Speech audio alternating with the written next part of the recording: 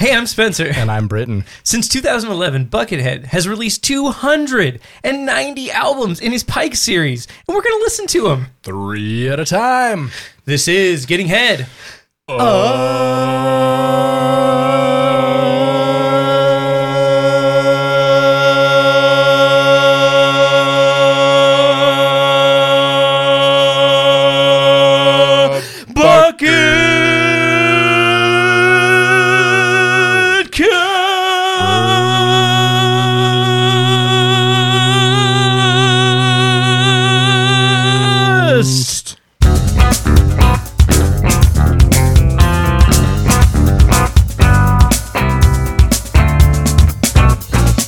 Welcome, bot slogs, head getters, friends, and bucket heads.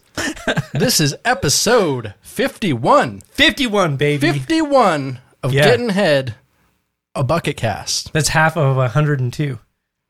It is. Yep. I actually wrote a joke down for this, but I don't have it right here. But let me see if I can remember it from memory. Yeah.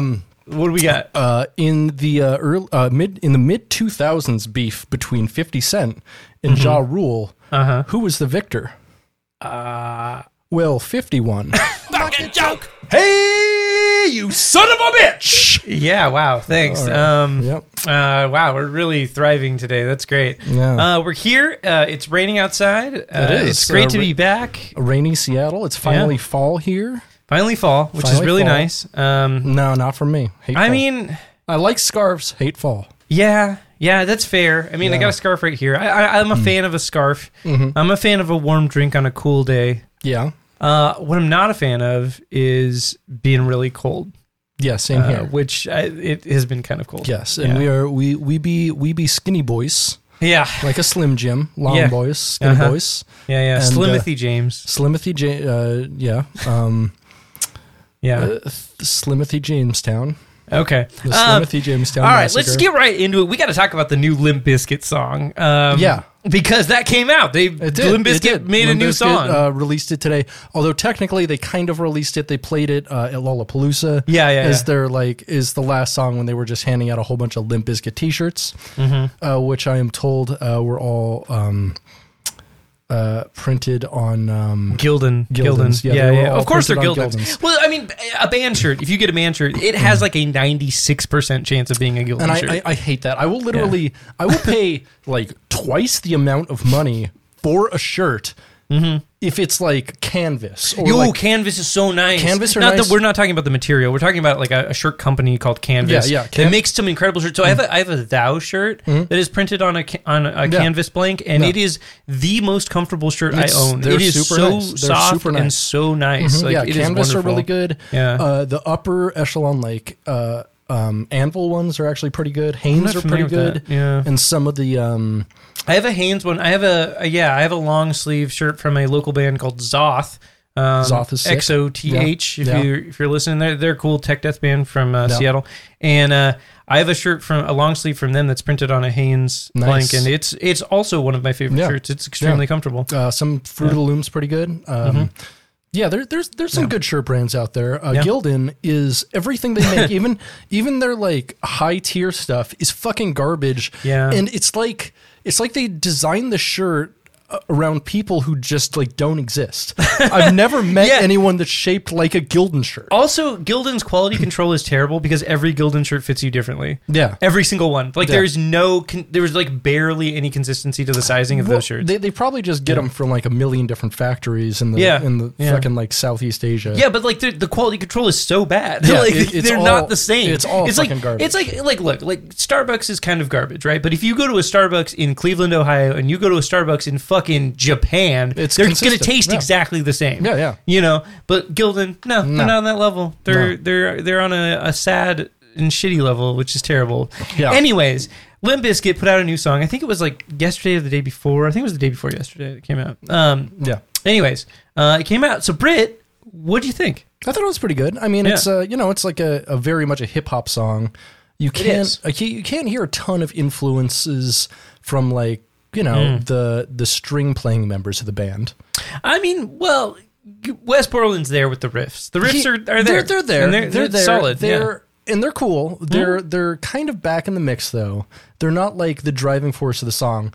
The driving force of the song is very much just like the underlying beat and then Fred Durst. Yeah. I mean, what's wild to me about it, I liked it, by the way. I thought it was pretty good. The wild thing to me is that it sounds exactly like what I would expect a Limp Bizkit song in 2021 to sound like, which is crazy. Because, like, I heard it and I was like, yeah, this is what you want. Really, I guess, with Limp Bizkit, there's heavy guitars, there's like dumb and fun. That's what Limp Bizkit is. It's dumb and fun together. Yeah. And like, you know, they've it seems as though in their music they have totally like eschewed the whole aggressive vibes that they've had and that they've been criticized for, and have gone more for, I mean, their music's still kind of aggressive, but like the lyrical content is non-aggressive now. For sure. And it's very, it is aged like Fred Durst has aged, and now it's kind of just, you know, like yucking it up. And he finds a way to find the balance between still having the same kind of attitude and rhythms of their former material, but now it just doesn't have the same violence to it, I guess. Sure. Yeah. I mean, it remains to be seen. We haven't heard the full record. True. Right. True. But I like what I'm hearing so far. It's not bad. Yeah. Why are we talking about Limp Bizkit? Well, because Limp Bizkit's important. Honestly, here's the thing, though. I don't think it is that much different from their previous record released in 2012, Golden Cobra. It is not that different, no. It's not that different, although that record fell flat as fuck. No one liked it or listened to it, but it's kind of the same thing. It could have been a track on that they just never released. And it could be like maybe it could be a track from Stampede of the Disco Elephants, Britt. It could be. We don't know. Yeah. Okay, Britt, I have something I've been very excited to talk to you about. What's this? And I texted you a little bit about this earlier. I was like, Britt, don't look at my Instagram stories. I'm working on something to talk to you about. Because we had a conversation the other day.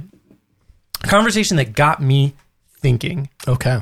It got me pondering a very, very important topic. And that is, who is goth? Okay. So I saw your first one in this series and I answered it. Yeah. So I asked my followers on the internet a series of questions. And by series, I mean 2 different questions. Yes. The first question and the first game that we're going to play is goth or not goth. Okay. So I'm going to give you the subject matter that I gave to Instagram, and you need to guess, Britt. Did the internet say that this is goth or not goth? So here's the thing. Here's what's going to make this very difficult. Is you're probably going to be talking about a lot of different artists that the artists themselves, the persons behind the artists are goth. However, their music is not. Sure. Well, I mean, so that's the case for some of these artists. You know, and some of these artists are not in any way goth at all. I'm just asking. Yeah. What does the internet think? Yeah. Fair, right? Fair. Because I want to know. I want to know what the people think about this stuff. Right. Okay. But you're right. It is a complex question. There's a lot of variables. Right. But, you know, we're just going to roll with it. We're going to see what happens, okay? 1 second here. Okay, so the very first one that I asked the internet, and really what sets the tone for the whole vibe here, goth or not goth, Marilyn Manson? It's an interesting question. What do you think the internet said? Oh, the internet definitely said Marilyn Manson's goth. The internet said you're incorrect. Really? Not goth. Won 71 to 29%. No shit. Yeah.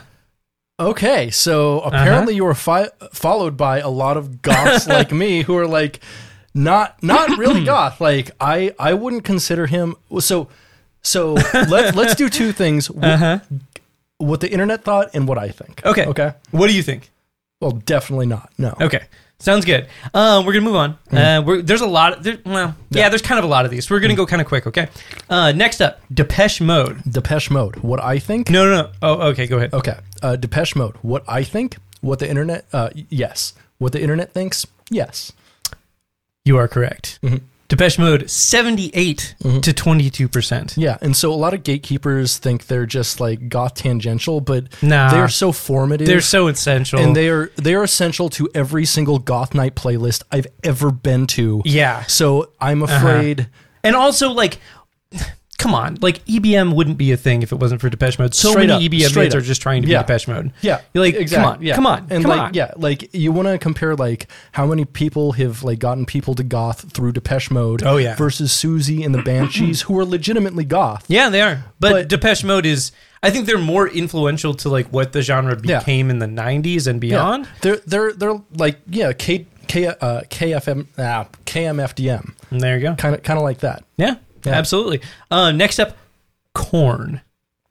Korn. Internet says they're not goth. I think they are borderline goth. I think they're borderline goth too. But they're not. I'll be honest. They're not. I'm going to say no. No, they're not. No and no. Yeah. But I think they're borderline. Yeah, I also don't think that they are goth, but I do think that they're almost goth. They're good. I mean, if you're like... If you put them in a goth playlist, one of their songs, I'm not going to be like, no, depending on the song. I don't think anybody would be like, no. Like, that's the thing. They're one of those bands that, like, people who are goth, like, a lot of people who are goth, like 100%, Korn. Yeah. You know? So, I don't know. Anyways, internet says, no, not goth. 21% to 79%. Interesting. Same ratio as Marilyn Manson, yeah? No. Or was that 29? Actually, it's not the same as any of the ones so far. Okay. Next up, Death in June. Death in June. Definitely not. Mm-hmm. What do you think the internet said? Goth or not goth? I'm going to say it was kind of close probably, but I'm going to say it was a no.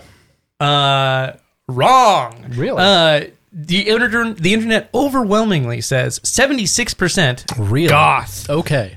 That is something... Death in June... No one in the goth community really embraces that, unless they're a racist. They did play gothic rock in the 80s, but they've been neo-folk for 30-some years. Like, what the fuck is neo-folk? Is that just like a dude with an acoustic guitar and somebody hitting bones together? Is that kind of shit? It's that, but honestly, like, so a lot of it is that, or like, you know, now neo-folk is kind of like a lot of like one guy with a sampler and then another guy with acoustic guitar. Okay. Yeah, there still could be bone samples. Yeah, exactly. Yeah, okay. Yeah. So you're not wrong. You're not saying bone samples couldn't exist. No. Okay. It's just like now neo-folk has moved on to sampling bones instead of music because they're like physical. I keep on breaking my fuck. I don't have enough money for bones for this tour, so we should just get a fucking pad or something. Yeah, man. I mean that makes sense. That's logical. Trigger the bones. Wow, that's the name of the episode. Trigger the bones. Why are we here? Because we're here. Trigger the bones. Trigger the bones. Oh, this is cursed. There's nothing more cursed than your Russian president. Okay, next up is one that I think is really important, and that is the store Hot Topic. 100% goth. If there are less than 100% people saying yes, they are gatekeeping bitches, and they are not part of my goth scene. All right, so you're saying the internet said Hot Topic is goth? I'm going to say that. I'm going to say it was pretty split. God, the thing is, I don't know your followers exactly. Like, I know what my followers would say. I'm going to say it's pretty split, but it's going to be no. The internet says Hot Topic is not goth. To what? What's the ratio? 39 to 61%. Okay, I thought it'd be a little bit closer, but that's about right. I think that I thought it would be like a 55 to 45. Yeah, I think the internet's wrong. I think Hot Topic is goth as fuck. Hot Topic is the goth. Like, so here's the thing. I don't care what the gatekeepers say. Hot Topic is entry level goth, and it's essential for that. And straight up, like so many people get exposed to like subgenres because of that place. Like, and honestly, I think it's important. Where the fuck did you buy your cyber goth stuff in 2001? Yeah. Before the internet was a big thing to buy. Like, you seriously. Yeah. You bought all of your original goth stuff. If you're an old school goth gatekeeper who's saying it's not, those motherfuckers on your like 32 to 40 fucking demographic, you sons of bitches, it's goddamn goth, and I will fight you. I should have asked about Spencer's Gifts. I didn't even think. Oh, Spencer's Gifts. We'll have to do a round 2. We'll have to do a goth or not goth round 2 next week. Okay, I'm totally okay with that. Okay, so next up, Cradle of Filth. Ooh, the internet is going to say no, and I say no, but they are goth tangential, definitely. You're correct. Internet says not goth, 55 to 45%.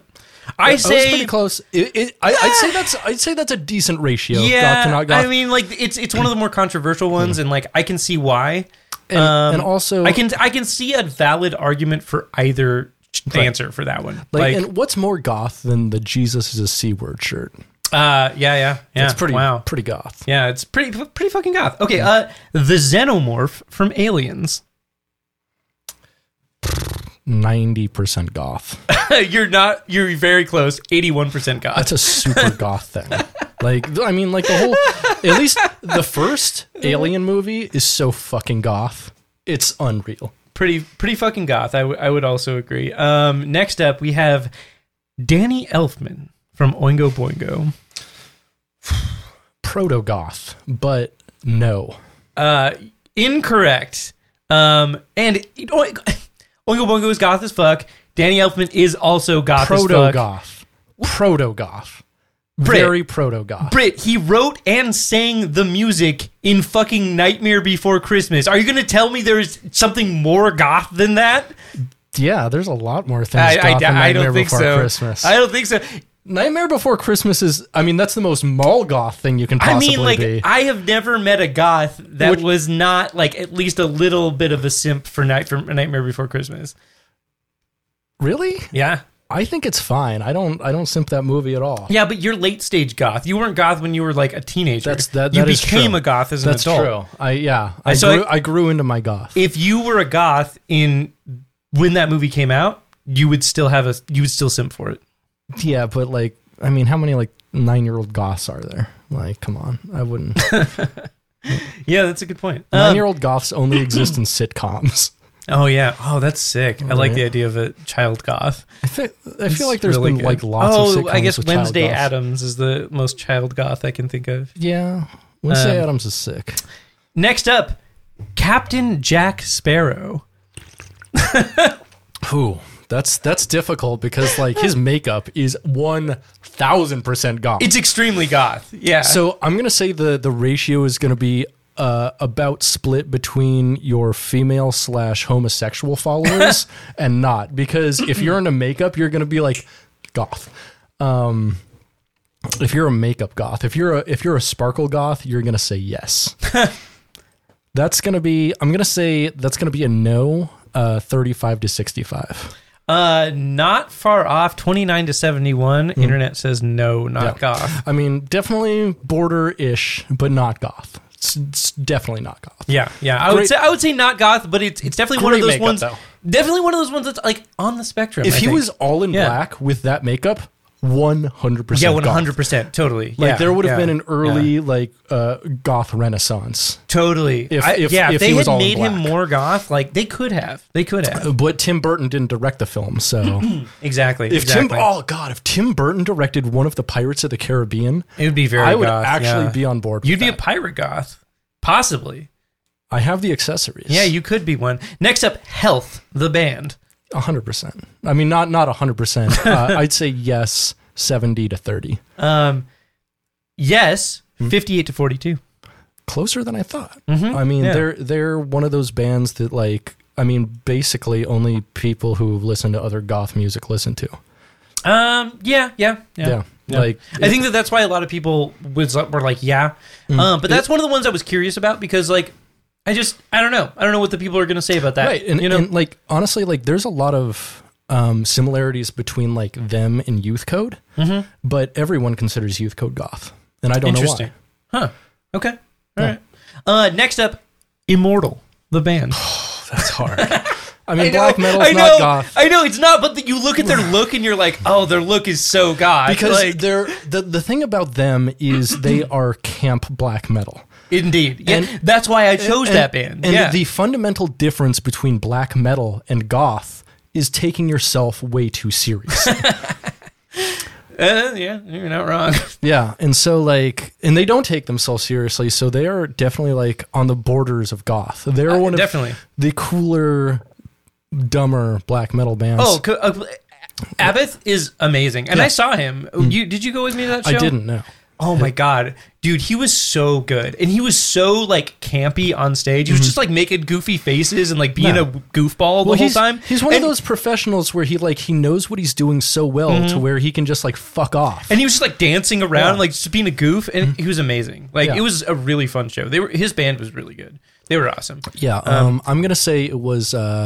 It's gonna be a no, but it's gonna be pretty close, 60-40.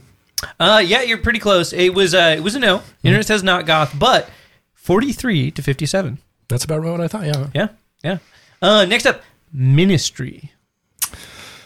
Yeah, Ministry's goth, 100%. That's what I think too. Yeah. That's what I think. I think Internet probably says it's going to be kind of close, but yes, 60-40. Very close. 55-45. This was actually probably really close. This was the most controversial one here. That's surprising, honestly. I know. Yeah. I feel like you might get a similar ratio if you put up either Nine Inch Nails or like Death Grips or something that's like. I almost put up Death Grips. I didn't. I'll save that for round 2. But yeah, that was one of the ones I saved a picture of the band, and I was going to put that one up, and I was like, maybe next time. But yeah, that I'm really curious to see about that one. But yeah, I think Ministry is goth. The Goth Girl from NCIS. 100. If it's less than 100%, you need to go through every single one of those motherfuckers and block them. Block them because she is the goth. Yeah. She invented goth. The goth. Yeah. Capital T, capital H, capital goth. All right. Yeah, she invented goth. You're hearing it here now. The goth canon invented by the girl from NCIS. I'm going to guess you have like 20% of people who voted on this who have no idea what they're talking about and said no. But it's going to be an 80-20. It's going to be... So, yeah. Little bit more contentious than that. 62-38. Okay, 38%. I'm going to walk out of here. I'm straight up. I can't take this, dog. Like, are you fucking kidding me? Are you fucking kidding me? I'm not. It gets a little bit more interesting, so we have a bit more to go through. There's nothing more interesting and disappointing than that. Remains to be seen. Furious. I mean, I also they will feel the fucking fury. Next up, Type O Negative. Yeah, Type O Negative is goth. Definitely. 100% of the women who voted said yes. Because 100% of women want Peter Steele's cock because he has that real goth cock. Yeah. 100% goth cock. Yeah. That's the name of the episode. Definitely. I'm going to say... oh God, I was so surprised by the goth girl from NCIS. So I'm going to say it's got to be around there, like 65 or 70 to 30 or 35. Yes. I mean, partially correct. Internet says yes, goth 81-19. Really strong. More so than I think the goth girl from NCIS? One thing I will tell you this one is the biggest landslide of any of them so far. Interesting. Actually, I take that back. This is the biggest landslide outside of one other one. Okay. But anyways, up next, we lastly, as far as the goth or not goth, Travis Barker.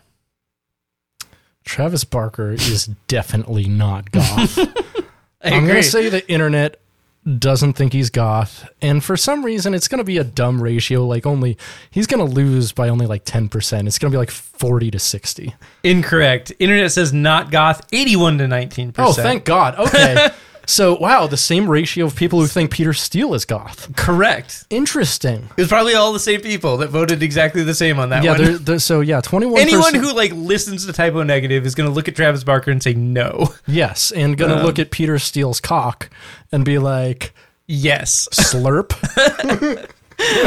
So, I asked the internet a follow-up question. Okay. And that is, who is more goth? Oh, interesting. Between two different people. Interesting. We're going to get this started with Al Jorgensen from Ministry or Captain Jack Sparrow. Uncle Al versus Captain Jack. I mean, let's be honest, like, Captain Jack is definitely stylized after Uncle Al, right? Uncle Al has been dressing like that since like the late 80s. Definitely Uncle Al.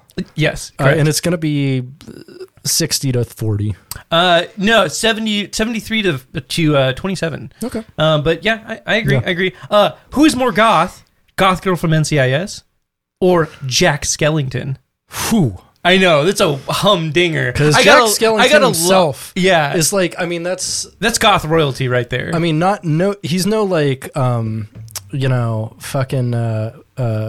Gomez Addams. Oh, yeah. But Gomez Addams is the gothest motherfucker of all time. He's incredibly goth, yes. I'm gonna say, whew. So this one was the one that I got the most like messages from, of people being like, holy shit, I don't know what to pick here. Yeah, it's going to be close, but I'm going to say the internet voted Jack Skellington 58 to 42.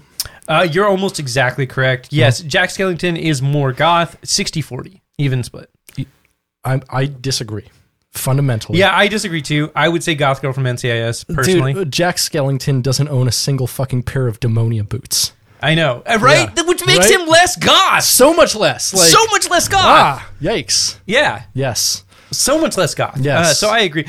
Is also somebody in the message request got mad at me for constantly referring to her as Goth Girl from NCIS and said, her name is Abby. Yeah. And I was like, I'm definitely not responding to that. I was actually thinking of like mentioning her name, but I'm like, no, she is Goth Girl from NCIS is her pronoun. Exactly. That's her pronoun. Yes. It's not she, her. It's Goth Girl from NCIS. It's Goth Girl /NCIS right there. It's in her profile. That actually might be the name of the episode. Goth Girl. My pronouns are Goth Girl /NCIS. It's beautiful. All right, next up. Who is more goth? Mm-hmm. Mortis or Sephiroth from Final Fantasy? Wow. Honestly... This one was like definitely another close one for sure.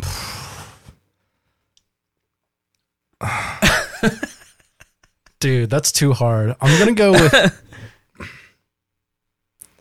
The internet probably said Mortis by a slim margin, but I think it's Sephiroth. Yeah, you're correct. Yeah. So it was 59 to 41. One of the more contentious ones for sure. Yeah, Sephiroth. It was just slightly. Mm-hmm. Yeah. All right. Who is more goth? Carrie King or Violent J? Definitely Violent J. Definitely. And that's what the internet says by a pretty big margin, I'd say. Yeah, agreed. 34 to 66%. Yep. Yeah. Who is more goth? Nick Cave or Daniel Filth? Danny Filth? Yes, Daniel Filth. Daniel Filth. Daniel Filthy McNasty. Yes. I'm sorry, wait, who was the first one again? Nick Cave or Danny Filth? Nick Cave by a pretty large margin. Agreed, yeah, 74 to 26. Yeah, Nick Cave, I mean, like, the birthday party is, like, proto-goth royalty. Yes, indeed. Big recommend. Y'all should listen to them and watch their videos. They have a bassist who dresses up like a gay cowboy. Well, that rocks. Like they have their bassist is just like a misplaced member of the Village People, and it's amazing. That's wonderful. Speaking of goth royalty, whoa, that was a big one. Mm-hmm. Who is more goth? Chino Moreno, the singer from Deftones, no, or Aaliyah from Queen of the Damned? That's pretty difficult. I'm going to say, I mean, Aaliyah from Queen of the Damned is personally. Mm-hmm. Your followers are going to say Chino by like a 65-35 margin. Almost exactly correct, except in the inverse. Really? Everybody says awesome. Aaliyah 67% over, or sorry, 63% over Chino 37%. Okay. Yeah. I agree with that. I agree with that ratio. Okay. All right. Now, who is more goth? Joker 2019. Oh. Or Joker 2018. Or sorry, 2008. Joker 2008 versus Joker 2019. Wait, 2019's Leto, right? No. Or was that 2017? So, yeah, so 2019, yeah. Oh, no, okay. So it's Joaquin Phoenix Joker or Heath Ledger Joker. Who is more goth? Oh, that's difficult. I know. Oh, it's actually not that difficult. Joaquin Phoenix is a lot more goth. However, you missed the most goth of them all. Jared Leto is by far the gothest. I know of any Joker. We're not Cesar Romero's close. Cesar Romero's very close. And actually, I could make the case that Nicholson is also a pretty goth Joker. I mean, he's more of a pastel goth, but yeah, I can make the pastel goth case for Nicholson Joker. I'm gonna say the internet actually probably went opposite me and went for fucking the dead dude. Heath Ledger. So you're correct. 68 to 32%. That's wrong. Heath Ledger Joker is more goth. What's more goth than sleeping in your refrigerator? I know. Straight up. I can't argue with that. You can't. That's the only scene I have seen from that film, and I can say for sure it is super goth. That's the most goth thing that's sleeps happened in the fridge in any superhero related film ever. Extremely goth. I feel very seen by that. And speaking of seen by that, this is the last Who is More Goth, and it is one that brings me a lot of joy. Who's more goth? Papa Emeritus, the vocalist from Ghost, or Papa John? Well, here's the thing. There no longer is a Papa John because he lost custody, so it's just John now. So John, or honestly, you found the two least goth motherfuckers in the universe. I'm very proud of I'm actually going to say Papa John by a slim margin. So Papa John by a landslide. Really? Actually. I agree with that. That one brought me a lot of joy. A lot of people were like, this is just too good. This Ghost... I mean, if you're listening to Ghost and you're not listening to Merciful Fate or King Diamond, you're wasting your fucking time. I know, right? You're doing the wrong thing. Yeah. Everybody that pitches me on Ghost, I'm like, dude, just go listen to fucking Merciful Fate, man. Someone already did it better and cooler and is still out there doing it better and cooler, and they're 65 years old. Exactly. Exactly. Fucking, yeah. Nothing in Ghost has ever done has ever been as cool as one Andy LaRocque solo. That's beautiful. Yeah, ever. I completely agree. I completely agree. Yeah. Somebody dropped Andy LaRocque in the comment sections of one of my memes, and I was like, "Oh, this is a real motherfucker We're friends right here." Now. That rocks. Okay, one more. Okay, one more. Okay. We're ending this. Goth. Or not goth. Buckethead. Who? I think Buckethead is goth as fuck. Agreed. Buckethead is 85% goth to me. The internet said he's 65% goth. Internet says Buckethead is goth. Yeah, they do. What's the 52 to 48%? The most controversial one. Wow. Yes. No, Buckethead's goth. Yeah, Buckethead. You heard it here. It is now canon. Yeah. Buckethead is goth. Yeah. Buckethead is so goth. Hell yeah. Who has more foundation on than someone that's just wearing a straight up white mask?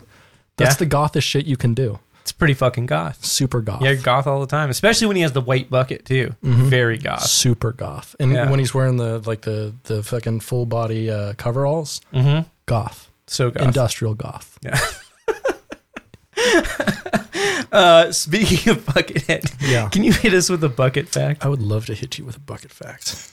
Bucket fact, bucket fact, bucket fact, bucket fact, bucket fact, bucket fact, bucket fact, bucket fact, bucket fact. All right, today we are going to go over the history of Buckethead and the number 13. Oh, okay. As we know, 13 shows up a lot in Buckethead albums, especially the Pikes. In that May 13th is his birthday. He's a big fan of Friday the 13th. And it's in the corner of every single Pike, except for, Pike 13. Yeah, it's 13 cents, right? Yeah. Every single Buckethead Pike says it's 13 cents on the cover. Even though he's never sold them for 13 cents. That is true. Yeah, which is fine. That's fine. It's fine. You get a pass for that because you're goth. Yeah, straight up. Goth pass. Yeah. That's like, it's a lesser race card. He gets the goth pass. He can call someone else goth. Yeah, there you go. He's allowed to decide who is goth. That's what the goth pass is. Yeah, 100%. Yeah. 100%. But so 13 appears in a ton of his albums in a ton of different ways. So I'm just going to go through them as quick as I can. You can ask questions if you want, but I might not stop for you. Okay. All right. Colma has 13 songs. Monsters and Robots, the original has 12 songs, but the Japanese version has 13 tracks.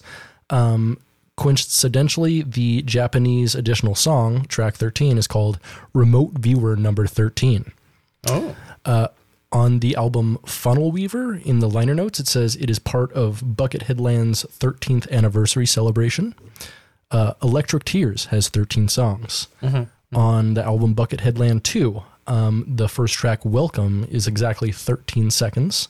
The liner notes also mention it is the 13th anniversary of Buckethead Land.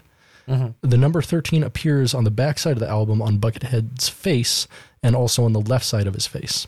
Mm-hmm. On Island of Mines, the album has 13 tracks, and the CD artwork has 1313 printed on it. On Kaleidoscope, the album is 13 tracks, even though there is one last secret song on track 13. Mm-hmm, mm-hmm. On The Elephant Man Alarm Clock, the album has 13 tracks. In Search of the box set contains 13 CDs. Pepper's Ghost has 13 songs. Acoustic Shards was announced on May 13th, Buckethead's birthday, and released on the 31st, which is in inverted 13. But I like that. That's kind of it's a bit of a stretch, but it's kind of interesting. Yeah. Decoding the Tomb of Banshee Bot has 13 songs. Mm-hmm. The album From the Coop was announced on February 13th. Albino Slug has 13 tracks. Slaughterhouse on the Prairie has 13 tracks. A Real Diamond in the Rough, the album with a touch of Big D on it, has 13 songs. Album Forensic Follies has 13 tracks, and the CD cover has several number 13s on the inside white section of the cover. Needle in a Slung Stack has 13 tracks. And of course, 13 is in the corner of every single bike. Wow. Buckethead was also born on the 13th, and so people celebrate Buckethead Day on every single Friday the 13th. I love that. And that's the history so far of Buckethead and the number 13. Bucket Facts. We listened to 3 more Pikes this week. We did indeed. Pikes 151, 152, and 153. Fog Gardens, Carnival Cutouts, and Whisper Track. Yeah. Respectively. Yeah. Yeah. What a tour de force. Yeah, it was a tour de shred. Really. Yeah, a lot of shredding this week. We're back to shredding. We are back to 3 consistently shred albums, I'd say. Yeah, but they're still like funky. Like a lot of these. Yeah. So, Pike 151. Very funky. Like a lot of like stuff that makes me. It's like bum ba bum ba bum ba bum bum bum ba bum. It's like that kind of stuff. Yeah. A lot of that. But with a lot of like shredding over it. The first 2 tracks, first half of the album, actually more than half, especially since the second song was 19 minutes long. Second song, the title track, is the best song on the record, though. Yeah, like it's the most diverse, it's the most interesting, and it was definitely probably my favorite overall song of the 3 we listened to this week. Yeah. I think that really is. It's like peak Buckethead. It's just like him being weird, doing a little bit of each of the things that he likes. It's fun. I mostly agree with that. The last 2 tracks on the album kind of switched up the mood a bit. Yeah. They were much more like stadium rockers. And they were much simpler songs, much more like, sounds like they could be like GNR throwaway songs. They really do. That was one of the first, that was one of the first things I thought about. And I was not as big a fan of those songs as I was the first 2. Agreed. Yeah. Yeah. It was, overall a pretty good album. First 2 tracks, definitely the best. I actually think I liked the first track, Ice Eclipse, a little bit more than Fog Gardens. Yeah. Because Fog Gardens was just like 19 minutes long. And although it was a fairly diverse song, like it's really hard to get me to fucking care about 19 minutes of continuous music, unless you like to split it up into 5 seamless tracks, and then for some reason I can fucking follow that. I think you're paying too close attention. I was taking a shower when I was listening to it, and I was just like kind of grooving. I sit there and like actually take like pretty meticulous notes on the music and what I liked about it and didn't like. And then I was taking notes too, because like I had my phone right there and I was like tapping out some stuff in the notes, set the phone down, and then like scrub a dub. You know, it was time for my weekly shower. I only take a shower once a week. I realized this. That's disgusting. That's gross, dude. Especially since you wear like the same shirt like 2 or 3 days in a row, like 2 or 3 days. Yeah. Oh, those are rookie numbers, dude. Was that a very conservative estimate? Britt, the shirt that I wear at work, shirt that's like my uniform. Yeah. I wear that shirt 5 days a week for 40 hours. And the last time I washed, I only have one. They give you 3, but I lost the other 2, so I only have one. Cool. And the last time I washed that, I want to say it was maybe 6 months ago. You can just ask for new ones. I don't think I have, and they won't give me more. Cool. It sucks. Awesome.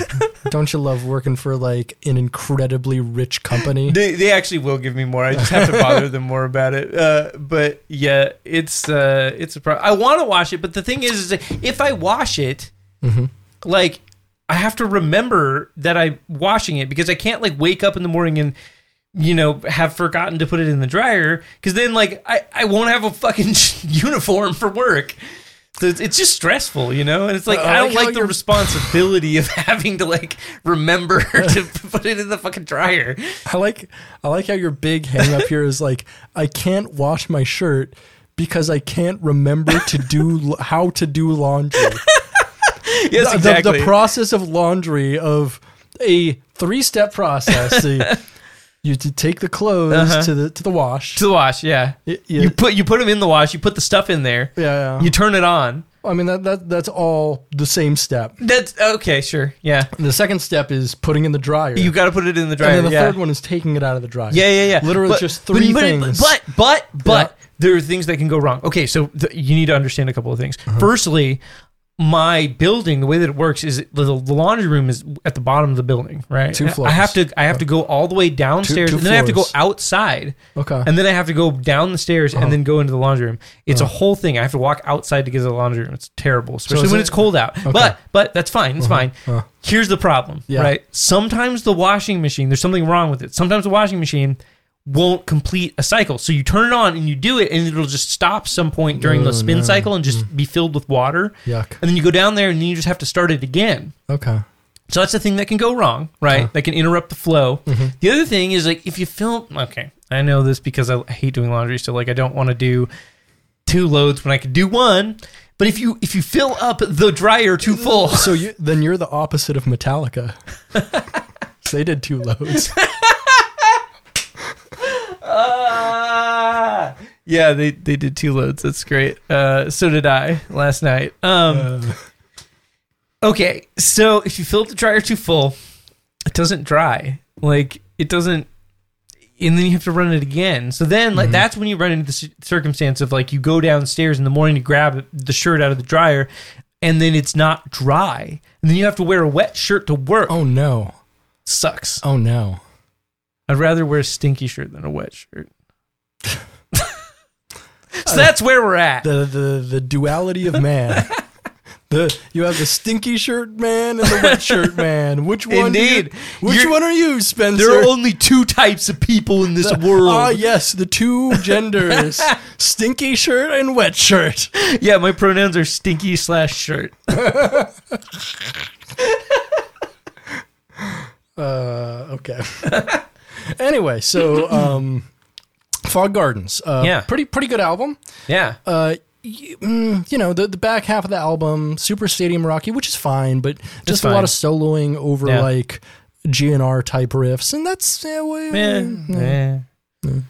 I say like this has got to be, it's got to be in the arcade at Buckethead Land. This has to be on the playlist for the arcade of Buckethead Land, just because of the type of music that it is. You get those really simple stadium rockers, and you get the like funky shreddy stuff, both of which I feel like are a soundtrack to video games or amusements. Okay, interesting. I thought it was more of like a concession type music. Okay, like I could see somebody making kettle corn to this. Okay, for sure. So what I thought is it goes to like an ice cream stand, right? But they sell like the ice cream cones drumsticks. Yeah, but they're shaped like chicken drumsticks. Oh, okay. Yeah, that's pretty good. Yeah, that'd be tasty. Yeah. What if they were shaped like drumsticks, like actual drumsticks? It'd be hard to form ice cream into that. Like Vic Firth, like BAs or whatever. What's a drumstick size? Like 5A or something. Something 8. I don't care. 8. There's a B8.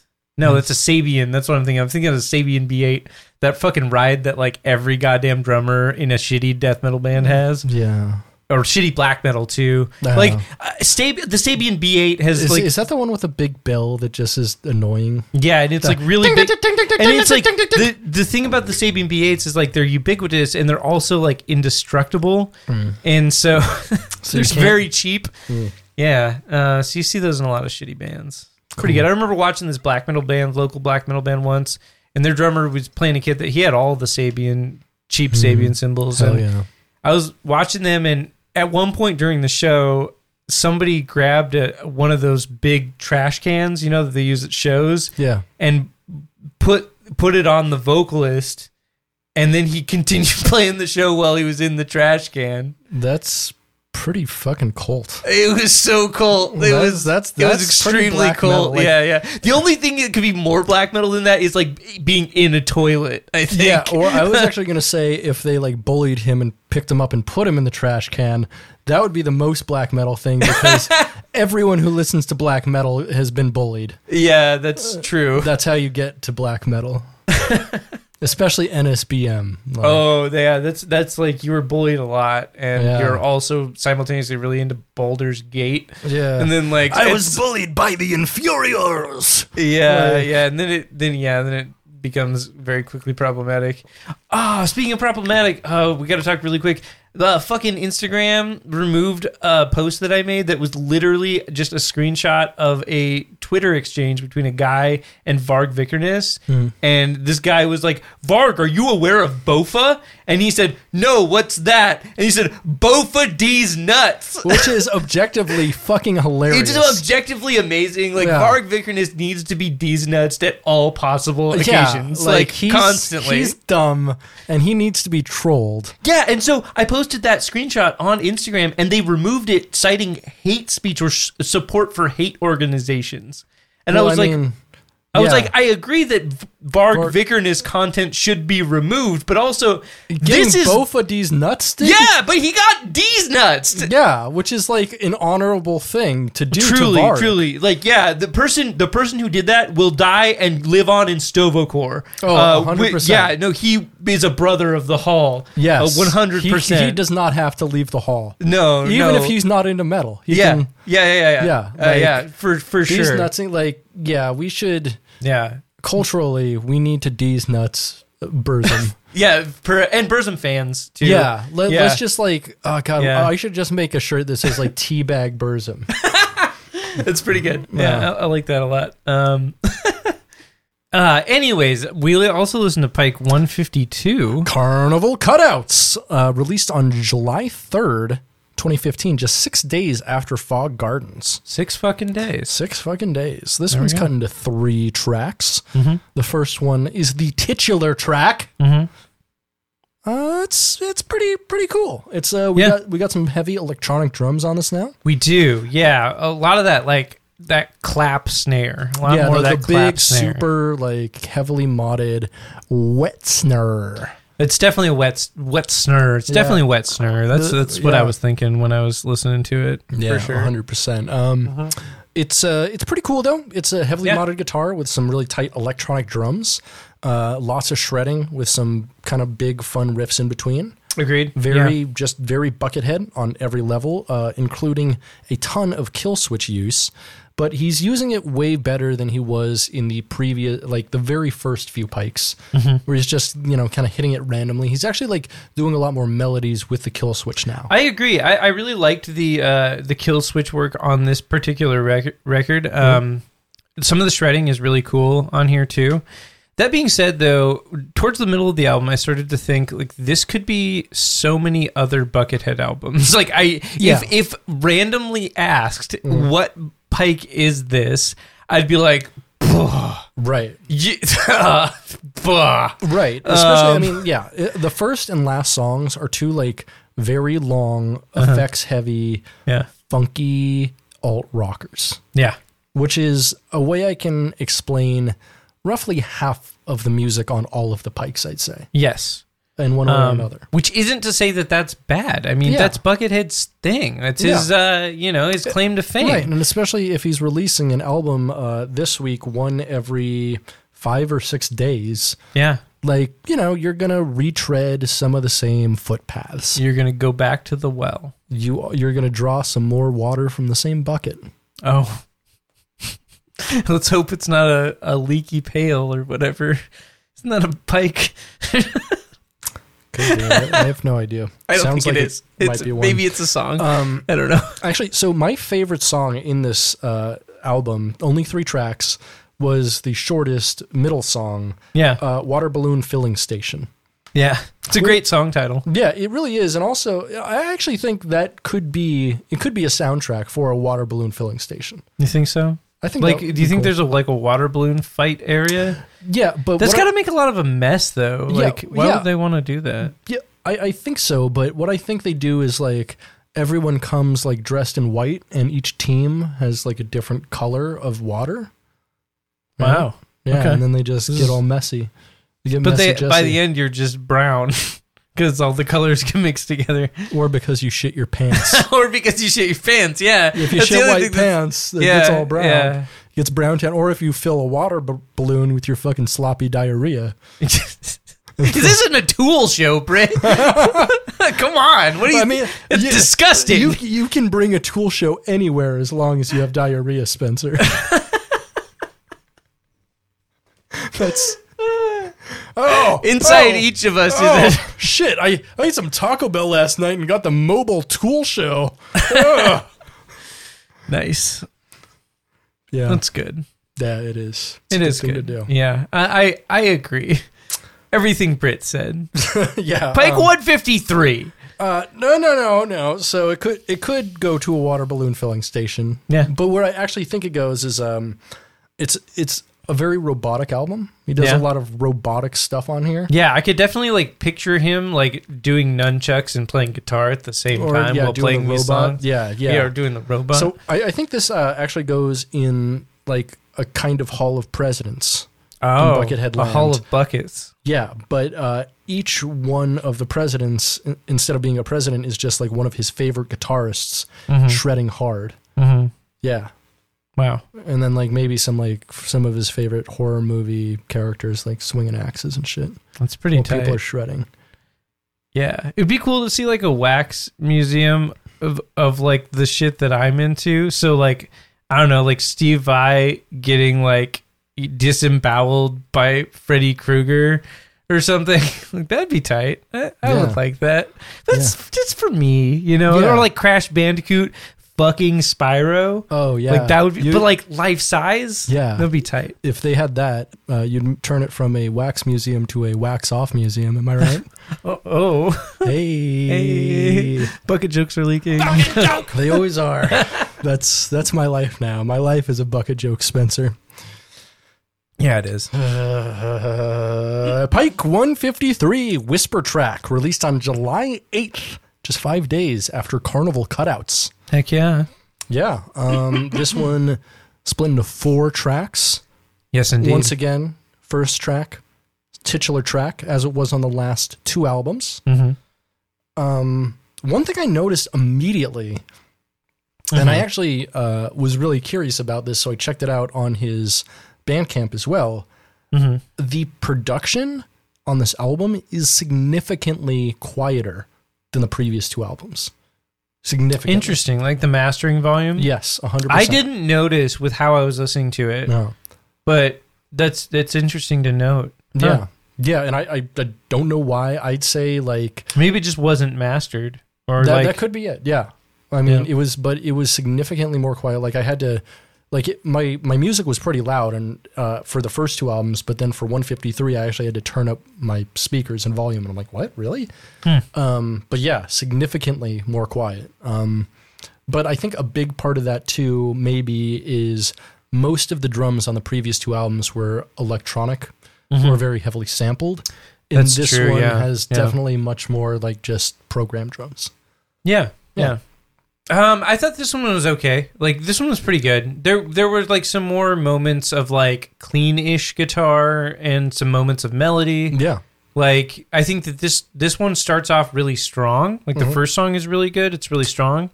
And I don't think it necessarily stays that strong. It's a little bit more uneven as it goes, but overall not bad. A little bit more diverse than the previous 2, but still like treading kind of the same sort of ground. So I think the real standout track in here, I would agree, like the second half of the album kind of lacks compared to the first one. Kind of like Fog Gardens, like the first album we listened to this week.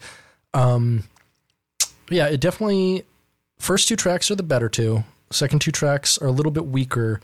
The second track, though, even though it's mostly a shred track, he goes fucking hard. There's a ton of cool guitar tricks in here, including a lot of cool tapping and nubbing. He does some sweeps in this. Yeah. He definitely does some and cool a lot of like cool kill switch stuff and tapping and it's pretty neat. Yeah. I would definitely recommend like the first 2 minutes of that song, he does like a guitar clinic. Yeah, it's pretty shred. Yeah, some really cool shred, and it's cool to like hear him shred, you know, because like the Pikes we've been listening to lately been like coming from a lot of different places, but not a ton of shred recently. Yeah. This album is pretty heavy shred though. Yeah. The second half of the album also gets back more into like the electronic drums, like the previous 2 albums, which is fine. But we kind of just experienced all that, and I was kind of liking him switching it up with the programmed drums, and so I was like, oh, it's kind of more of the same.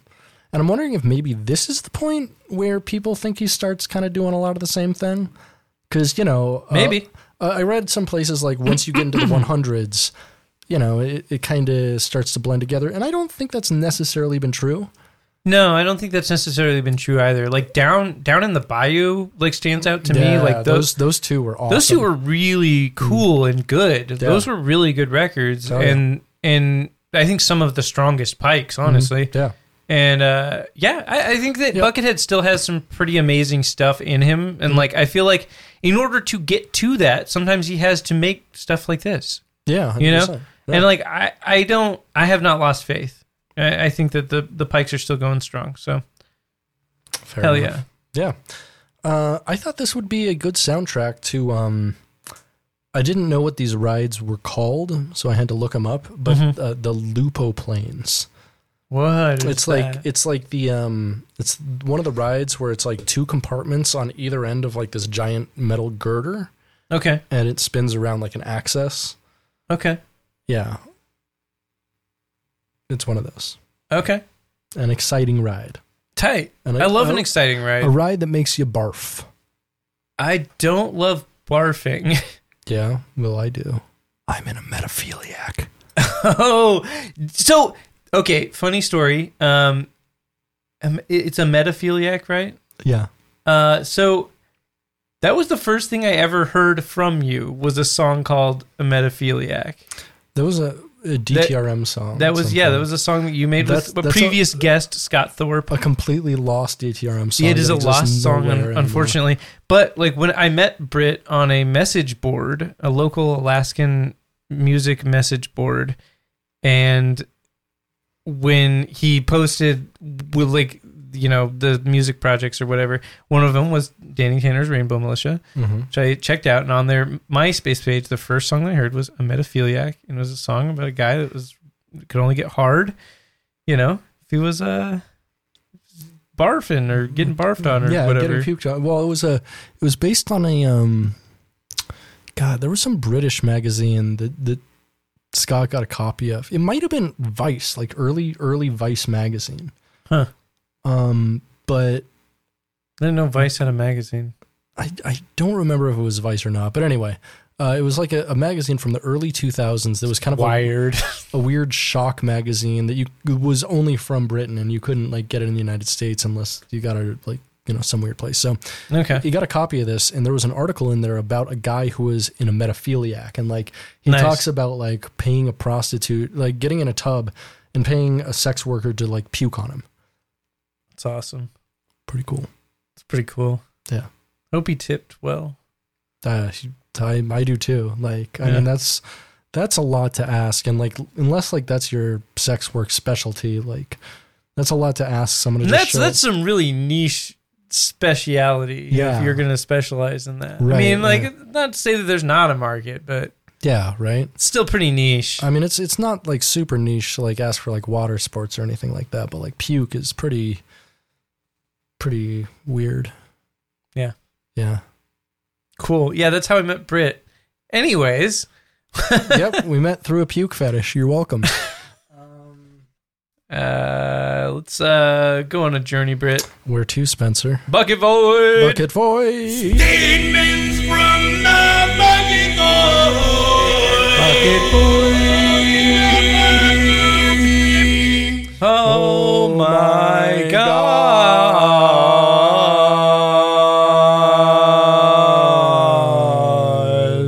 Hey, we're here! That was so good. We're at the part of the show where we like to, you know, shine a light into some of the filthier parts of the world. And by filthier, I mean fucking YouTube. YouTube's gross. It's dirty. It's terrible. It's filled with garbage and heresy. Yucky. We hate to see it, but we love to see it, and because it provides us with, you know, entertainment or something approximating that. Speaking of something approximating entertainment, William Hoggum says I like that name. Yeah. Hoggum says 1 year ago, I moved 9 months ago, found Bucket 4 months ago. The couple of neighbors I have wouldn't car to listen, so I have several friends back in Milwaukee. They haven't listened to anything. No longer am telling. There's no lyrics.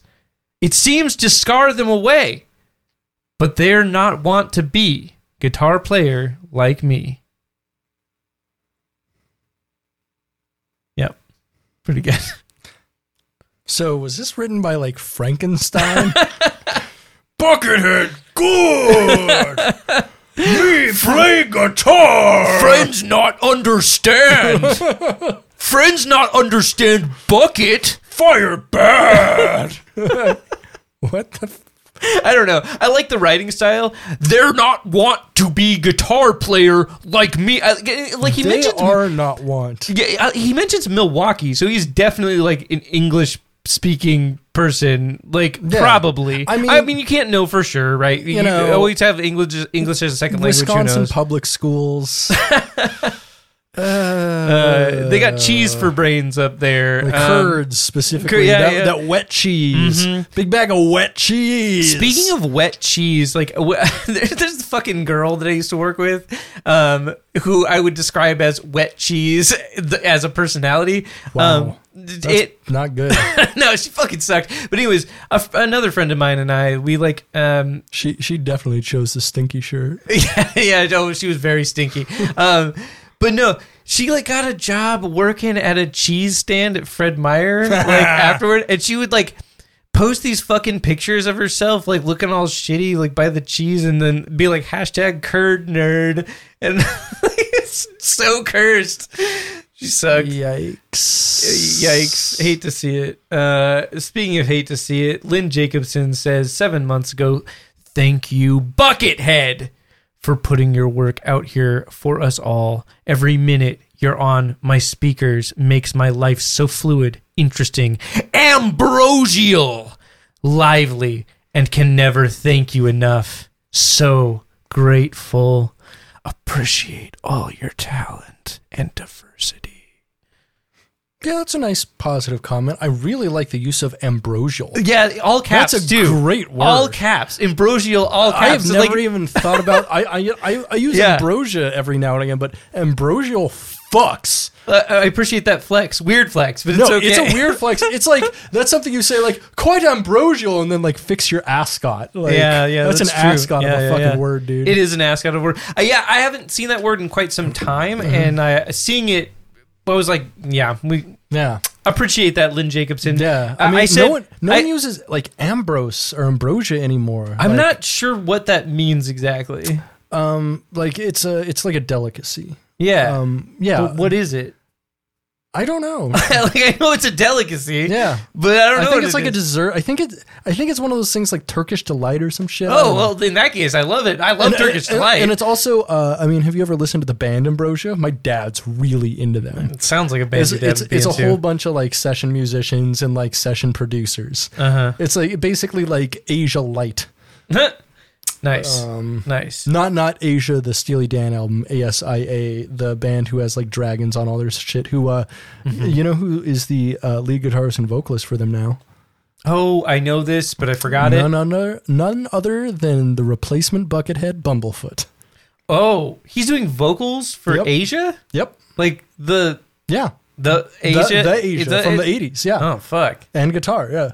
Weird. I think it's good for him. Yeah. I mean, that's probably a good gig. Robin Thal or something like that? Or I think that's his name. I don't remember. I don't know. Have you seen his fucking guitars, though? Have we talked about Bumblefoot's fucking guitars? Are you talking about the one that's shaped like a foot? Yeah. That's a cool guitar. It's not. It's not. It's fucked up. It's a weird... He has a foot fetish, right? Clearly. He's the Quentin Tarantino of lead guitar. Oh my God, he is. Wow. I mean, yeah, he's good. So a little overproduced. We need to just grab a screenshot of him playing the foot guitar, and it just says the Quentin Tarantino of guitar playing. or just like directed by Quentin Tarantino. That's pretty good. Well, yeah. Bumblefoot. This is not a pro Bumblefoot podcast. No, we're not necessarily anti Bumblefoot, but we are not pro Bumblefoot.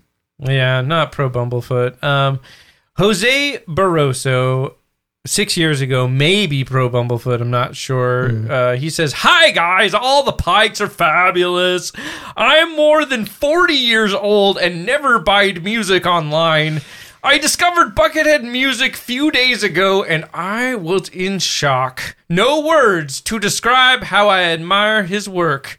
First thing I did was listen to his music more and more and more. For the first time I bought an album online. It was Pike 01. I intend to buy them all. The process is very, very easy and can download the album in MP3 high quality or even in FLAC. Yes, I choose FLAC to get the best quality. Cool. Price is very cheap, and for sure Buckethead will appreciate all the support he can get. God bless." I mean, FLAC is awesome, but on Bandcamp you can also download, I think, in WAV as well. You can, yeah. I mean, okay, two reasons I chose this comment. Firstly, I am more than 40 years old. I just really like that statement. Before I say anything, yes way, Jose. Yes way. Hell yeah. Secondly, I appreciate a FLAC stan. I'm a FLAC stan. I stand FLAC. FLAC's cool. As we know, I'm an OG dog. I'm a... FLAC attack, OG dogs. Yeah. So, it's a life. It's a lifestyle. I'm a Darth Vorbis, if you will. Yeah. Your audio codec lifestyle determines your audio codec death style. Hell yeah, dude. Yeah. Please play all music at my funeral in lossless, please. Verify all music played is in lossless quality. Please, thank you. I'm literally just going to play like a random playlist off Shazam for Ed Sheeran. No, you know what I actually want? I want Darude Sandstorm in a 128 kilobyte MP3 played on repeat. Yeah, it just sounds all fucking shitty. Yeah, that's what I want. Yeah. I just appreciate FLAC. FLAC fucking rocks. Yeah. Hell yeah, we love to see it. FLAC is beautiful. FLAC lives matter, baby. Oh fuck, that's gonna get us kicked off Twitch. Okay. How do you feel about a serious one? Like, drop it on me. I don't know. This isn't funny. I mean, as long as it's not like a huge bummer about like. It's not a huge bummer. It's just serious. Okay, as long as it's not like my dog died or anything. I think it's just okay. Like, just here's the thing. It's a long comment. Rip off the band. But I kind of want to read it. It's. I don't know. I think it's an interesting thing to read on a Buckethead comment section. I've never seen a comment like this, which is why I want to draw attention to it. Okay. 4 years ago, edited. Katie Marigold says, I just wish people would understand what it means to be transgender. Know that if you weren't yourself, you would do anything to become that which you desire and deserve. Why even live if I can't be me? Judgment becomes so stale and tiresome when those who judge harshly know nothing about me or what hell I went through. I dealt with some rough shit that molded me and beat me down. The most beautiful part was I got up and kept trying. Then I changed into what I wanted to be, a woman. No, I don't have ovaries or babies. That one hurts. But damn it all, I can adapt and prove to the world the love a trans woman, just a woman really, can give a child. Again, maybe I wasn't born a woman, but I can take the steps to become as feminine as possible. I lifted weights and got huge. But, sorry, I can't read that. Okay, sorry. But every day I felt amiss and my depression worsened. I wanted to die until I realized, after being clean for years, mind you, that being the woman I am inside was the only way I could be happy. I'm still me. I still jam Buckethead on my guitar. I improvise and write my songs. I work out emotional aggression and attack with words. If we can't see eye to eye, then we can't agree that... Oh, sorry. If we can't see eye to eye, then can't we agree that we both feel things when Buckethead plays its beautiful melodies? That's it? Honestly, top statement from the Buckethead ever. Straight up. That was lovely. And on this podcast, we believe trans women are women. Yeah. Trans men are men. Absolutely. Transphobia has no place anywhere in the world. No. And fuck yeah. There's a really interesting comment to see in a Buckethead comment section. Yeah. That's why I drew attention to it. I've never seen anything like that. I appreciate that you brought that to light. Yeah, because you never really see trans visibility at all. Yeah, or especially really any sort of queer visibility in the Buckethead world. Yeah, really in like any like super niche subculture, which Buckethead is definitely a super niche subculture. I mean, depending on the subculture. I mean, there are some like exclusive, like computer programming is like 50% trans now.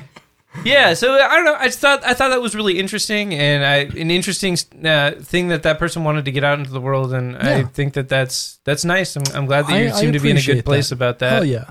So hell yeah, good on you. Hell yeah, love it. The B in LGBT stands for Buckethead. In case you didn't know.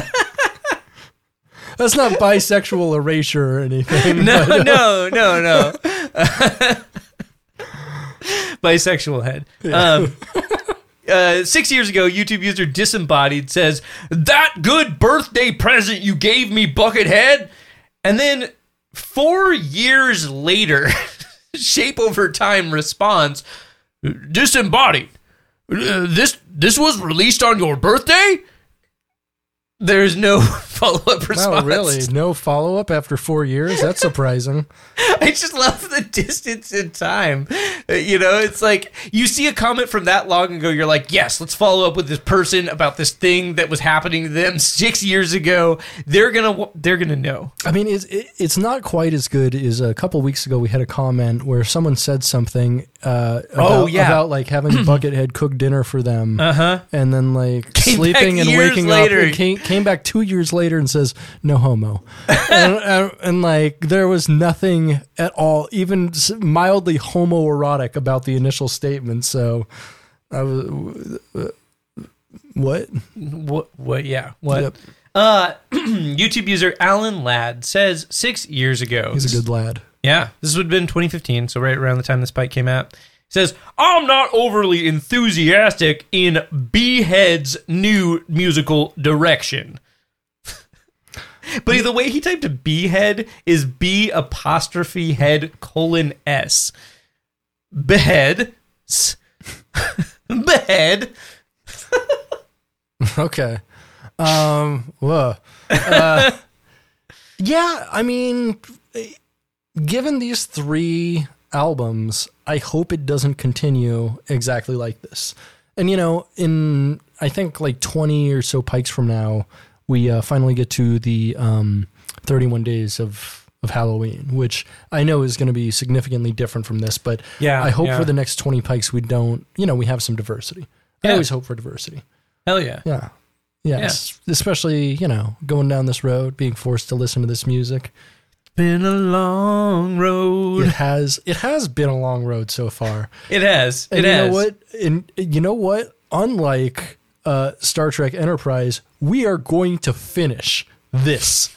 Okay? We're going to finish all over these pikes. We are going through a temporal war right now, just like in Enterprise, but eventually, once we're done with this plot line, we will actually resolve this in a meaningful way. Yeah, we're going to do it. Star Trek Voyager. Yeah. Yeah. Hell yeah. Speaking of a long road, YouTube user YarbGreat1 says 6 years ago, I don't know. I mean, I used to like Buckethead a lot, and I still do, but I simply can't keep up with this much material. It's like he wants people to have random flavors he is feeling every week. I mean, Pike started in 2012. It's 2015, and there are 152. If you divide that by 36 months, that's an average of 4.2 albums a month. It just doesn't feel special anymore to wait for a new Buckethead album to come out. Maybe that's the point, though. Flavor of the week rather than flavor of the year. I'd say fever for the flavor, personally. Fever for the flavor. So, actually going back to his name, I think it's, instead of Yarb Great One, I think it's supposed to be like a pirate, like, Yarby Great One. You might be right. Actually, I think Yar might be right. But I like the idea of complaining about how many albums Buckethead has back then, because now he's like almost doubled that. Yeah, and it's weird to be like, I don't like the musical direction he's going, because like he's releasing 4 albums a month, and I only like one of them. Why don't you just like listen to that one then? No, exactly, right? It's like why are you going to be pissed about like him releasing so many albums when like your next favorite artist releases 1 album every 4 years? Like you're actually going to be mad that like Buckethead's only putting out 60 good minutes of material every year. It's like going to, we mentioned fucking Cinerama popcorn the other day. Yeah. It's like going to Cinerama and getting the mix of the chocolate and the regular popcorn, and then being like upset that you didn't have enough of both of those separately. You know what I mean? Yeah. It's like, you're like, I like both of these, but not enough. Or it's like that kind of shit. It's like, or getting like a roll of Starbursts and then being upset that there's only like, a few of the cherry ones because you really like those. Right, like, but you kind of know what you're going to get if you buy a pack of Starbursts. But exactly. Yeah, I think that the thing is like people are expecting extremely consistent quality and diversity out of this breadth of material, and I'm like, no. Like, if you really want to find the good stuff and what you like, you're going to have to wade through all this material. Yeah. Because he's putting out so much. I mean, the same with like, if you like Stephen King's writing. Yeah, he puts out bad books, but he puts out a fucking ton of books. So some of them are pretty good. Yeah, some of them are pretty good. And so like you gotta want to read and know when something's not for you. Yeah. And that's it, Like, if we weren't forced to listen to all these all the way through, there are some I'd be like, I see where this is going, and turn it off 5 minutes through. But that's not the case, and we are forced to listen to all these. So that's true. So yeah, I will stick with it. Yeah, but, same. If you think it's not for you, just stop listening. Yeah, that's chill. If you're a casual listener, that's what music's all about, is enjoying yourself, not like, not being like, I don't know if I like this, and then after a whole half an hour is up, like complaining, like, what the fuck are you doing? It's not a Golden Corral bathroom. You're not being forced by peer pressure from the Abbott brothers to snort another fucking line before you go back and get in the line to get more gravy. Yeah. Like, this is not, you know. Well, at this point, it's just the ghosts of the Abbott brothers that make you do key bumps. Yeah. It's like. True. Well, you're in line for the carving station. Right. Yeah, you're like. Yeah. Yeah, I imagine the Abbott's key for key bumps was like the size of It was one of those Ford van keys. Oh no, I was gonna say it was like Ford Econoline vans on Magic Hearts. You know, his giant key sword. Kingdom Hearts. Kingdom Hearts, Sora from Kingdom Hearts is his keyblade. There you go. Yeah. Oh wow, just the idea of fucking Dimebag Darrell Abbott snorting coke off of his keyblade is a really an amazing image, mental image. R.I.P. Abbott Brothers. You're doing rails up in the big Golden Corral men's restroom handicap stall in the sky. We're never going to stop talking about that until you all think it's as funny as we do. Yeah, it is. It is the funniest inside joke. So just get with it. Get with it. All right. We're just going to wrap things up now with a statement from the Britain Void. And you're not going to play the song. No, you're not. No. You gave up. You gave that up. You know, I'm still going to edit it in. Still editing it. No. Guess who edits the podcast? Fuck. I'm gonna hack into your computer. I don't want to do that. I don't want to see what's on your computer. Ugh. Yeah, you do. Too much filth. No, just the right amount of filth. No, there's definitely too much. I know you. No, just the right amount. Perfect ratio of filth to non-filth. For you, maybe. For any other person, too much filth. Okay, that's why they call me Danny Filth Jr. It's Daniel Filth. Okay, sorry. Get it right. Yeah. May 18th, 2019, you texted me and just 8:05 p.m. said, I'm going to go watch a Sammy Hagar tribute band at a ribs restaurant in Kirkland. Living my best fucking life up in this. Yeah, that was really cool. Unfortunately, the Sammy Hagar band wasn't there. It was another band that was like the same guys, but they just did general rock and classic rock covers. So everything from, let's see, I think the most modern song they played was that Franz Ferdinand song. Oh, Take Me Out? That's the one. Yeah. Wow. And the oldest song they played was they played some Led Zeppelin and stuff. So everything in between, like, you know, the early 70s up until like the early 2000s. Nice. No, so a wide swath of molester music. Yeah. The thing is, my buddy, whose name I totally am spacing on, he was managing the ribs restaurant, and I knew him. He was a regular customer in my old work, and so he's like, "Yeah, you should come in. I'll comp you a meal or whatever." And so I went. Nice. Got some free fish and chips basket that was really good, and then got super smashed. Nice. Just Super Smash Bros. Yeah. That's what I was. Just one. Super Smash Brother. Because I do have a brother. So you do, yeah. I was a Super Smashed brother. Yeah. You were just that one. Yeah. Just single Super Smashed person. That tracks. Yeah. Anyways. Oh! We have some voicemails. We do.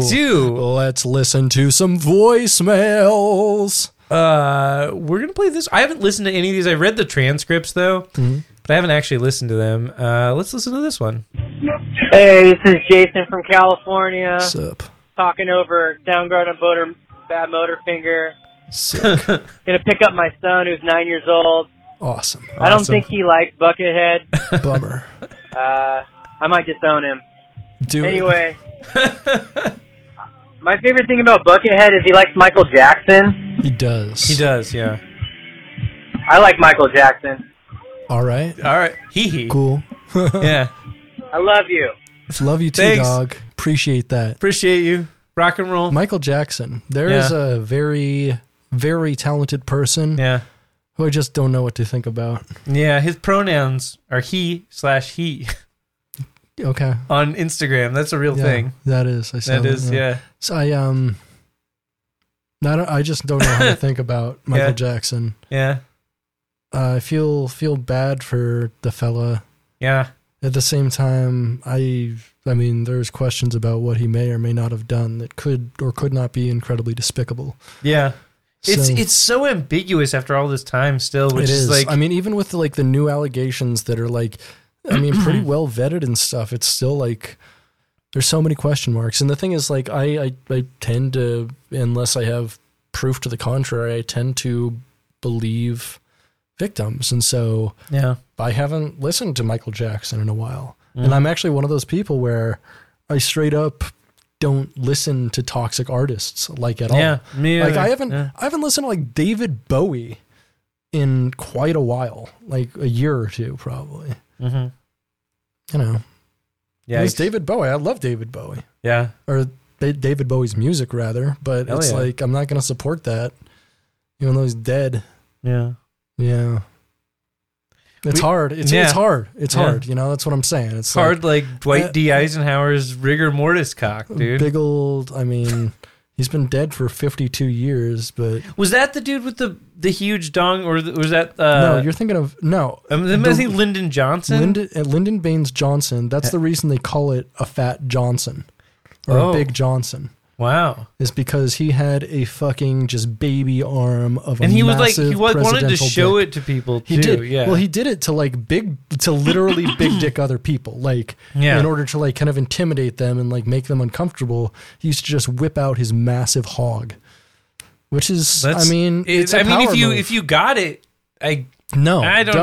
No, yeah, don't. If you got I stopped that for a reason. Yeah, like you can have big dick energy without publicly displaying your big dick. In fact, I feel like that's the opposite of big dick energy. Mm-hmm. I mean, like the person we know with the largest physical penis is the worst person and has the least big dick energy of perhaps anyone I've ever met.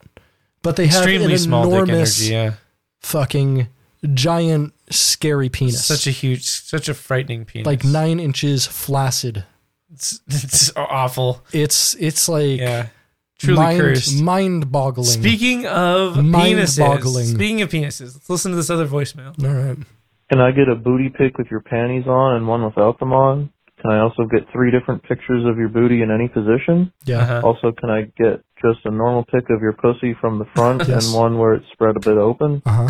Can I get a picture of you fingering yourself? 2 of them. Can I get a picture of you doing a kissing face, but also with your boobs in it? Yeah. Oh, okay. Can I also get a pic of your pussy and ass from behind in one shot? Yeah. Can I also get a pic of your full frontal body, just bra and panties? No.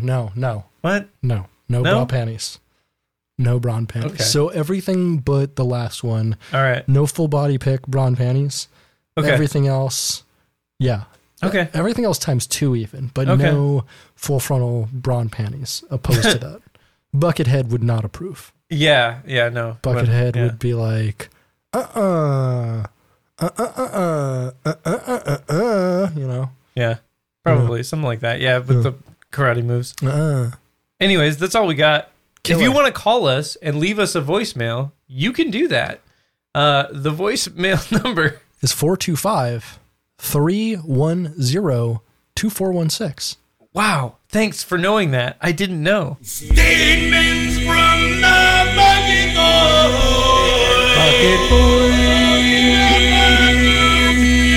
What do you got to recommend this week, Spencer Hodge? Okay, this week I have to recommend something that so many people recommended last year. It's probably the most talked about video game of last year, but I'm just getting around to playing it. Hades is a game. It's a video game. It's really fucking good. It's a crazy good game. I played a little bit of it on PC when it came out, but it only came out on Nintendo Switch and PC when it came out last year, and I will never buy a Nintendo console. So I played a little bit of it on PC, and then it came out on PS5 recently, so I picked it up, and I've been playing a bunch of it on there, and it's been really good. Cool. Yeah, it's a damn good game. Why won't you ever buy a Nintendo console? They're just not for me. Okay. Yeah, they're focused on things that I am not interested in when I am looking for video games to play. Fair enough. They are heavily concentrated on accessibility and, I mean, just general gameplay. And I'm not replayability. I don't really have any criticisms of their first party content. I mean, I think their games are fine and great. Yeah. And like I would play their games if they came to other platforms. My main issue is with their hardware. Their hardware is always like when it comes out, it's always like 3 or 4 years behind where everybody's at. And then they iterate on it for so long. Like the Nintendo Switch, when it came out in 2017, was significantly behind the tech at the time.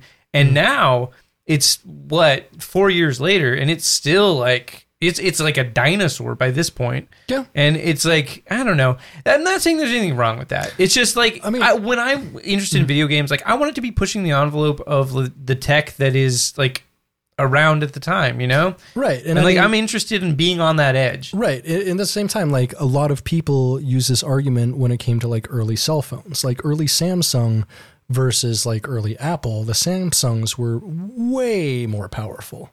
You know, stuff has become a lot more even since then, but, you know, the thing is like accessibility, ease of use. Sure. No, and like, all I'm saying is like, I'm not interested in buying something that is old when it comes out. Like, I'm just not interested in that. Like, it's not for me. Yeah. So, I mean, I think there is still a lot to be said about like, you know, the being able to have your games fucking portable. All of them. Oh yeah, I would agree. Yeah, that is awesome. Like portability is rad. But like the things, like my criticisms with it is like it's a 720p screen. Like that's cool, but like that's not impressive. You know, you can. But counterpoint, you can play all of your games while taking a fat shit, and unlike a Tool fan on your couch. Yeah, they get the plastic on there. Yeah, it's like an just Italian hose it family. Off. Yeah, they just hose it off when they're done. No, maybe that was a little harsh. Like, I don't know. Like, I don't have anything against Nintendo. It's just like they would have to do something pretty dramatic to get me interested in buying any of their hardware. You know. And I gotta say, like, the Wii and the Wii U, I think were almost fundamentally different, just based on their control systems. Yeah, like the Wii, when that came out, like it was really cool. It was really cool, but it was also old at the time. It was like a PS2 when it came out, and it came out after the 360 was out. Yeah, at the same time, you know, a lot of stuff they released on there just because of like the functionality of it was just light years better than anything being released on like the PS2 at the time. It was more exciting. Like Super Mario Galaxy, like they took that hardware and they ran with it and made it perfect. Like they made it look like a Class A game on a better system. And, you know, there's something to be said for that. And really, like, where Nintendo shines more than anything is their first-party titles. Yeah. Their first-party exclusives are all phenomenal. I wouldn't say they're all phenomenal. I mean, but, like, they're everything... They have a high degree of quality. Everything with Mario and Zelda in it is phenomenal. No, not everything. You're going to tell me, like, Mario fucking Tennis is phenomenal? Like, dude, Mario Tennis... The most recent one, people don't like that game. The original Mario Tennis fucks. Yeah, I'm not saying that, yeah. Okay. I'm just saying, like, not everything. For years. Not everything. And, yeah, there were a couple Mario parties that were like... Oh, dude, Mario Party sucks. Mario Party sucks. No, lots of Mario parties rule. Did you not... Have you... All the N64 Mario parties... It is the most unfun game of all time. It is the most unfun game ever. That's because you lose at everything and you're mad. Well, no. But no, Mario Party is designed to be completely RNG. There's no way to be good at the game. It is completely RNG. You will get fucked for no reason. Yeah, and it's not fun. It's a faster version of Monopoly. I thought you were going to say fascist, and I was going to agree with you. Fascist Monopoly. Yes. Monopoly's already fascist. Yeah, you want to make it more fascist, and then like, it becomes fucking Mario Party. That's some fascist ass shit. Yeah. Anyways, play Hades. It's a good game. Especially when Waluigi starts talking about the final solution. Yeah, he would. Yeah. Britt, what you got to recommend? More wrestling. Here we go. Okay. I went to a local wrestling show last week. Was this a different one or like totally different one? Yeah. Like a different promotion? Yeah. What? I went to the How SOS, are there multiple wrestling last month events or earlier this month that are local? How is there an audience for that? I've gone to 3 different ones recently, and all of them were packed. Like, wow, packed. Okay. Yeah. I mean, wrestling is cool. And like, I mean, it's one of those things, it's like live music. Like there's a big audience for it and each wrestler has their own fan base. Like there's a reason, they called the era of 1980s WWE and WWF and WCW wrestling rock and roll wrestling. is because that's what the culture kind of became. And that's when they started like selling a ton of wrestling merch. And like, you know, Hulk Hogan was a legitimate fucking rock star before he released his album, which fucks. And before Metallica asked him to play bass for them, which is a lie he is told. And it's been confirmed that it's a huge lie. That rules. If Hulk Hogan had played bass for Metallica, I would like Metallica, maybe.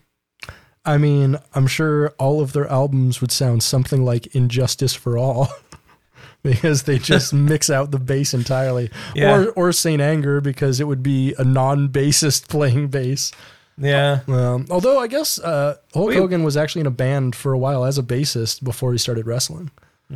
Yeah. So he's a bassist. He has bassist energy. Do you think he's Les Claypool? Do you think he listens to a lot of Primus? Maybe.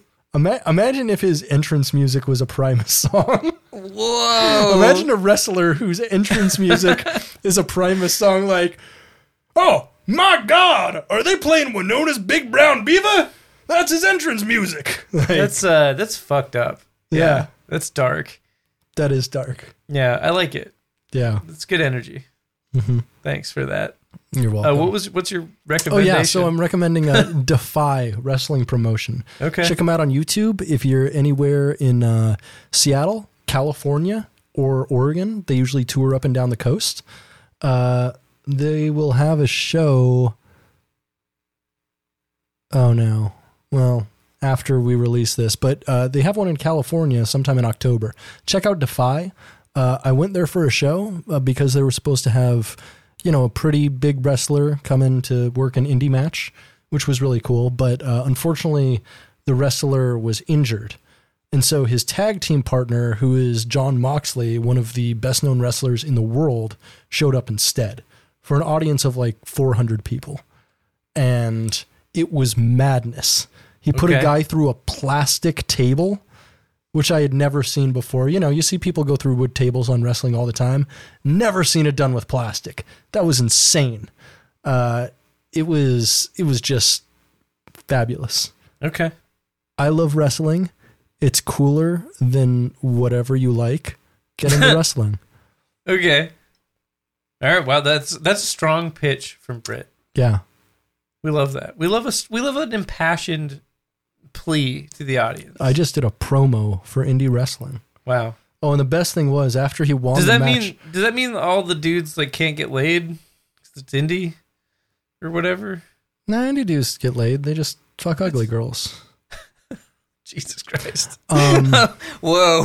Bucket jokes leaking. No, the bucket facts are leaking. Bucket facts. Great. Yeah. We love that. Anyways, speaking of which, is it time for my favorite part of the show? I think it is. Ha ha ha ha ha ha bucket joke. Ha ha ha ha ha ha bucket joke. Ha ha ha ha ha bucket joke. Ha ha ha ha ha ha bucket joke. Wow. I'm so ready for these bucket jokes. What do British rockers Oasis and the Columbine shooters have in common? I don't know. Well, both are well known for shooting up a little too much in the 90s. We're definitely kicked off Twitch now. What's the difference between Kevin Federline and a failing blacksmith?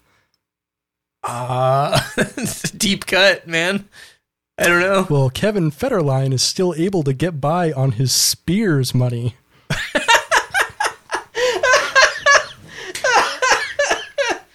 That's pretty good. That's good. Good job.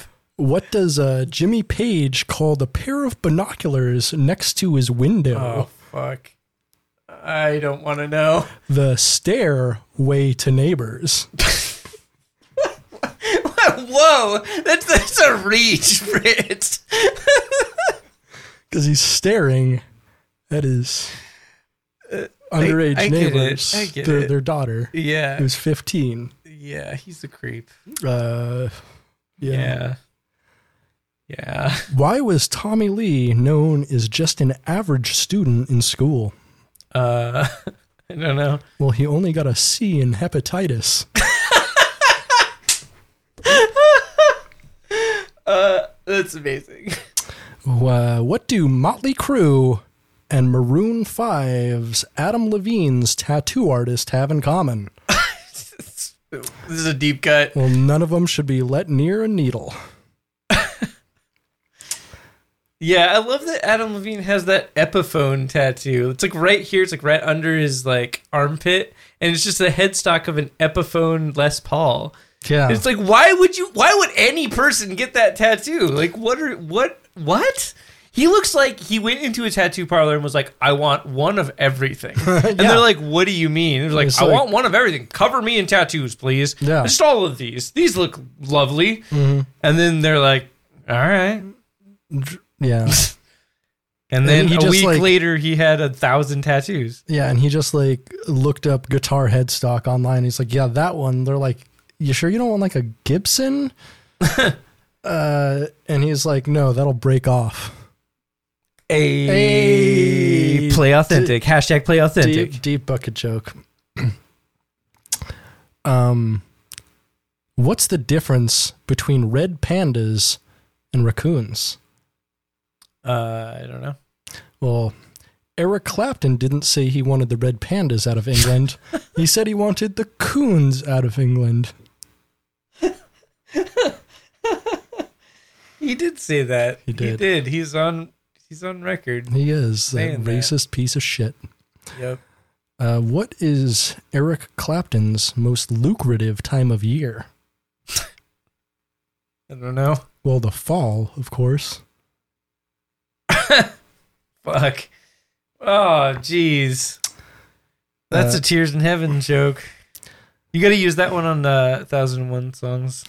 What's another name for a truck stop glory hole outside of Twin Falls, Idaho? I don't know. Well, a pit stop for the Poison reunion tour. Why is Sammy Hagar known as the Red Rocker? Oh, it's because his dick looks like a dog's dick, isn't it? Well, it's the color of his penis due to all the sores, yeah. Speaking of Van Halen, how are Van Halen bassist Michael Anthony's bass parts and Questlove's drum parts similar? I don't know. Well, they both only play the roots. We're going to close out. Surely Questlove is on other songs. He's on a lot of other stuff. Yeah, he's one of the most in-demand. I was going to say, like, he plays on, like, a bunch of shit. Yeah, I mean, that could have been a longer joke, like, and Questlove's drum parts on the Jimmy Fallon show, but we don't want to give Jimmy Fallon any credit. Yeah, we don't stand Jimmy Fallon here. We do stand Taxi, starring Jimmy Fallon and Queen Latifah, however. That's true. I wish he would be Jimmy Falloff. We're going to close it out on this one. What did Janis Joplin and Mr. Hands have in common? Oh, no. Well, they both passed away due to too much horse. Bucket joke. Speaking of beating a dead horse, this has been Britain. This has been Spencer. You've been listening to Getting Head, a bucket cast. Stay greasy, bucket heads. And namaste.